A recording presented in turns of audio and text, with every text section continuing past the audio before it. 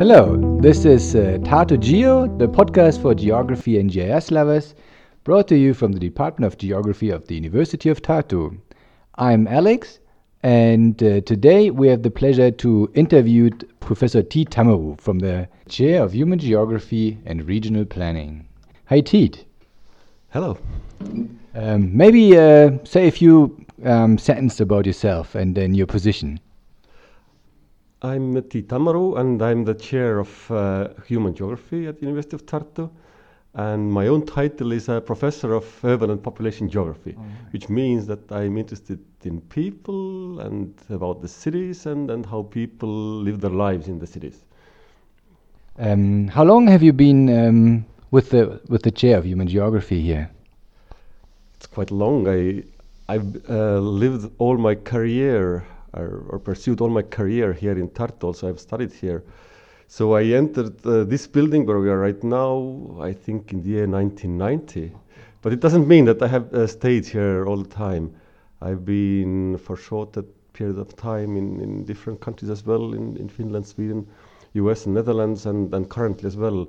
I'm also a visiting professor at Delft University of Technology. But my main base, yes, for already decades, has been here at Vanemuise 46. 46, yeah. Wow, that's super interesting. Okay, let's learn a little bit more about your personal interests. So you said human geography, obviously. We would like to structure this question sort of maybe first your research interests, then your particular teaching preferences or in that field, and maybe also applied projects or problem solving. Let's start with your research interests. When it comes to my research, I am very much interested about two main things. One thing is related to people moving around, so all sorts of mobility and especially more permanent types of moves between different countries, also within the country and within the cities. So the moving of people. And I studied a lot as related to the topic of inequality. And we see that the global trend already since 1980s has been a growth of inequality between people, between regions, within the country, between neighborhoods, within the city. So my interest very much lies on this intersection between people moving around, people with different characteristics in terms of ethnicity, age, income, and then the inequality between them. Okay, cool. Teaching. What are you? Do you have special teaching subjects? Here in Tartu, the teaching and research are very closely related to each other. So my courses also are tightly related to people and cities and moving. So I'm teaching a demography course for bachelor students. And for master students, our main course is about demography in the cities. So again, we start with the topics of migration, discussing about global migration pact that was just discussed also in the United Nations and how global migration flows should be regulated somehow or managed.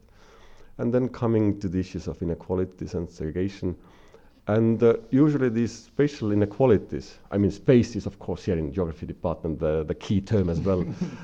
So when we talk about the spatial dimension, very often people talk and study where people live. But what we try to do here is to understand it in a more complex way. Of course, where people live is a kind of starting point. Every person usually starts its day from home and ends the day at home.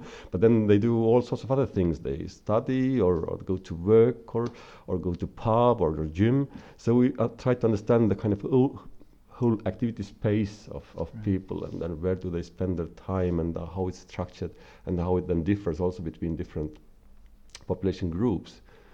And that's all we also teach in our courses.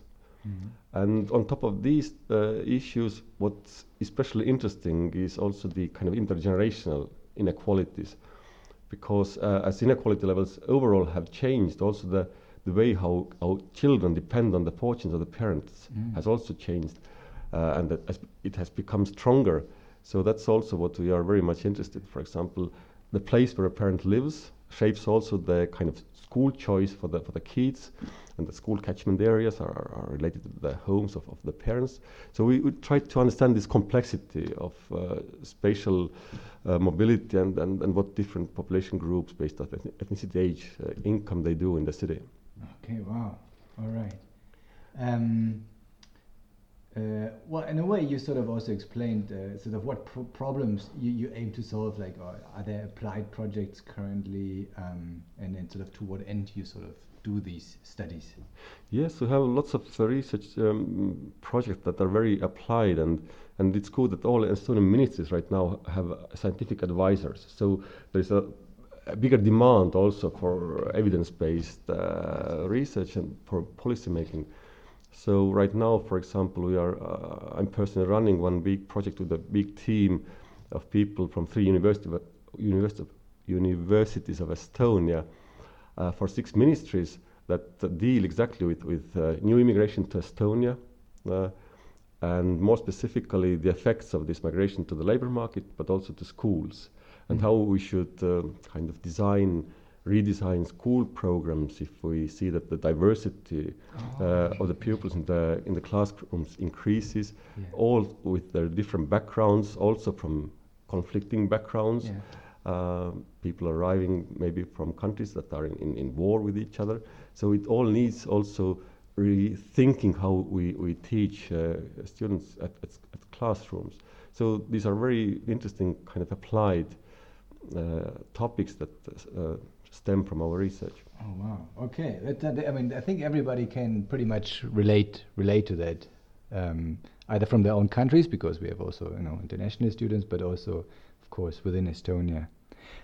We would be interested, really. So, how was your journey? Let's say, of course, you're already really long in the field, as you already explained. But how did he get there? Like, what was the spark, or how were the initial stages to really get you on the track that you've been now so successful on? So my kind of founding period was also very interesting because I came to university in 1990, and as you know, in 1991 Estonia became re-independent. So it was 1990s was a huge decade of social transformations, and also universities tied themselves away from the kind of past and then established all these new connections to best universities across the globe. And I had the opportunity to study together with Swedish colleagues. My PhD supervisor was from Sweden, Stockholm School of Economics, and Örjan Söberg, and he really influenced a lot my kind of choices and how I developed, and because of him I was very smoothly integrated, so to say, into the kind of good research networks in Europe in the beginning. So that was very important in the 1990s. And with time I've been in different universities, as I said, in Sweden, in Finland, in US. I was in Utah, where one very famous urban geographer, Professor Thomas Kontuli, was working. So I had an opportunity to work a year with him, and that was really important effect on me. And maybe in the last 5 to 10 years, I've been very much connected to the Delft University of Technology, where I have a good colleague. And from this cooperation, also my interest towards comparative studies has increased. Very often we dig into data, and it's more like a country-specific data. Especially, I'm like a social scientist, more human geographer from my background. But now this cooperation has really brought my interest towards comparative studies, and right now we are just finalizing for Springer a segregation book with 26 cities across the globe, from Africa, Asia, all different continents. So this cooperation with Delft has been really stimulating me too. Cool. That is, maybe it's a too personal question. We can also cut it out later. in the 90s, sort of what age range were you in, let's say, in your founding period? What age period would you say for yourself? It was basically my 20s. The 20s. Yeah. Okay, cool. Where did you do your initial degrees? All my degrees are from Tartu, but at all levels I've been also studying periods outside. My PhD, for example, I partly was in Helsinki, and after PhD I went to Utah. All right. Wow. Okay. Okay. So now we would sort of go from the past into the present to the future. So what is your how would you explain or describe the future outlook in your field, in human geography? What's your outlook, sort of? Where does it all go? It's a very interesting question. I think I forgot to say that I also teach the introductory course on human geography for the bachelor students, and often I have to use a plural there. It's about human geographies rather than human geography, because it tends to be very different how it's also conceptualized and taught in different universities. There's one strand which is more like critical and more qualitative, trying to understand how space is produced and reproduced, a very, very qualitative approach. Then there's a more like demography-based, population-based approach. And increasingly, there is also like a GIS-based kind of branch within the human geography. So in different universities, the emphasis is a bit different. And when I look at University of Tartu here, our main fields relate a bit to all three. So we try to keep some kind of diversity here. Okay. So we want to understand, and I think it's also in the future critically important, that how space, first of all, is produced and reproduced, how we plan the cities, how opportunities are emerging in the cities, where we put our homes, and for example, if we design a new library for the city, do we place it right in the city center that is easily accessible, or do we locate it to the most deprived neighborhoods to kind of turn the fortune of the area? So the way we produce and reproduce space, I think that's very important, and we try to deal with these issues. But the other two kind of directions are very important as well, and I think the GIS-based direction is, of course, very important. Technology has come, and it will shape all disciplines for the decades to come. And for sure, human geography has to kind of adapt to this, but maybe not only in a way that we only go very technical, but trying to kind of find this balance that first still define our core like research areas that relate to the big challenges that we have in the society. For example, growing inequalities, the fact that people move around, there are lots of problems related to migrant integration issues, whatever. But really with more advanced data sets, and it relates both to traditional data sets like register censuses. We are able to link now people to have longitudinal studies where we can follow different careers of people, where they live over their whole life, where they work, where they study, but also using all sorts of novel data sets like mobile phone data is very important, like a direction here. We have a mobility lab where we track where people move around in the city. Everyone has a phone today in the pocket, so it leaves a footprint into the city in space and time. So we try to understand this, and also we try to experiment with smartphones, asking permission for people to follow them a day or a year or whatever, and then this kind of mobility studies, because of new technologies, have become much more interesting and complex as well. And I think this technology impact is very important.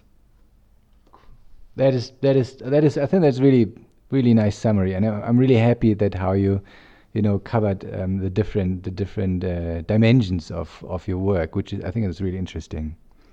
To the second part of this, where do you see your own future? What do you think? I don't know, in the next 5-10 years, what are you going to do?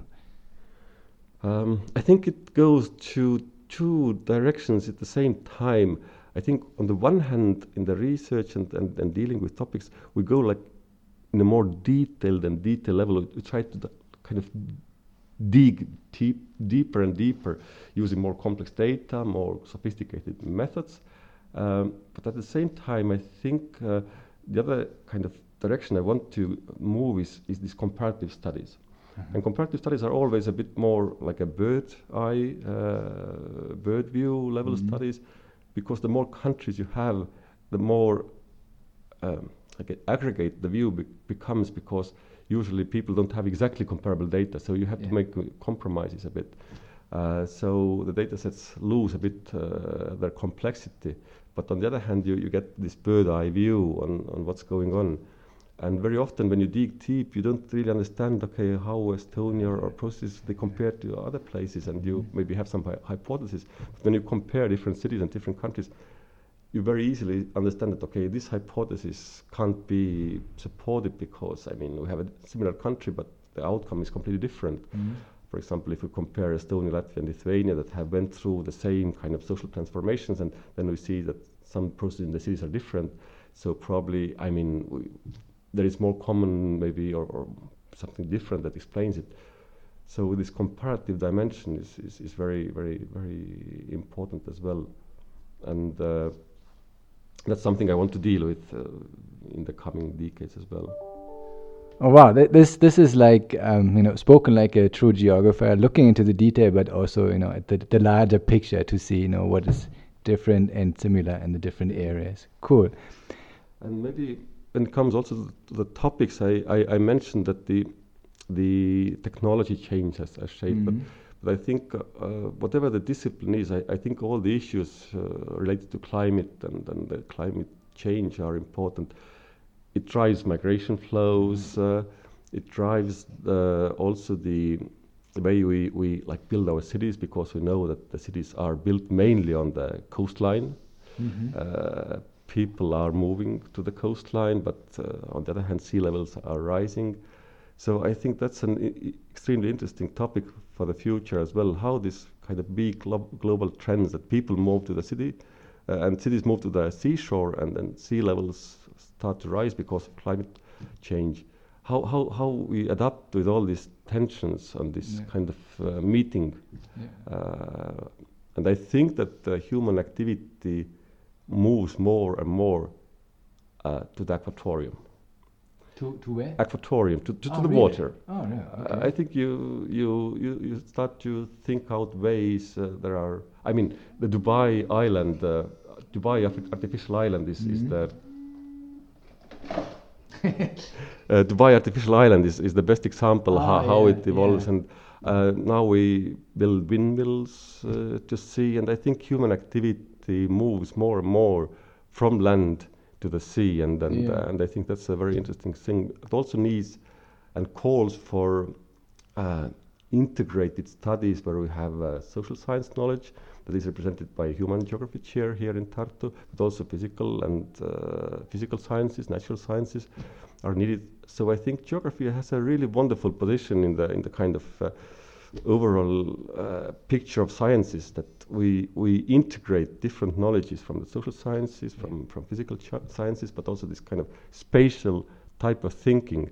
And everything is location based today. So we really need to understand also not social processes, not about physical processes, but also how they evolve in concrete places. And that's, I think, very interesting topic to study and research. All right. Okay, cool. Right. So we have this master's course, geoinformatics for urbanized society. So for students who are currently studying in that course, but also maybe for future aspirants, what advice would you give these students, on their way? Like, I don't know, like a short type of advice, something for them as a thing to go with. Just a few sentences. What would you advise them? I think the main advice would be that, of course, all students should kind of adapt to this technology-changed world, to master well all sorts of new data sets, to understand them, to master to have good skills to master the data, and especially this georeference data, because as said, everything is location based today. But in this huge world of data, it's also very important to have a bigger sight of what's going on. And that's why I also suggest that a pen and paper should always be at hand as well, just to think what are you really doing, and then what are the big problems you want to solve before you dig into these big data sets, so that you don't get lost there. That's good. Wow, that is exactly. Maybe have it also lying on your night table, like when you wake up and you have an idea, just write it down. Yeah, exactly. Okay. Hey, thank you so much, Teed.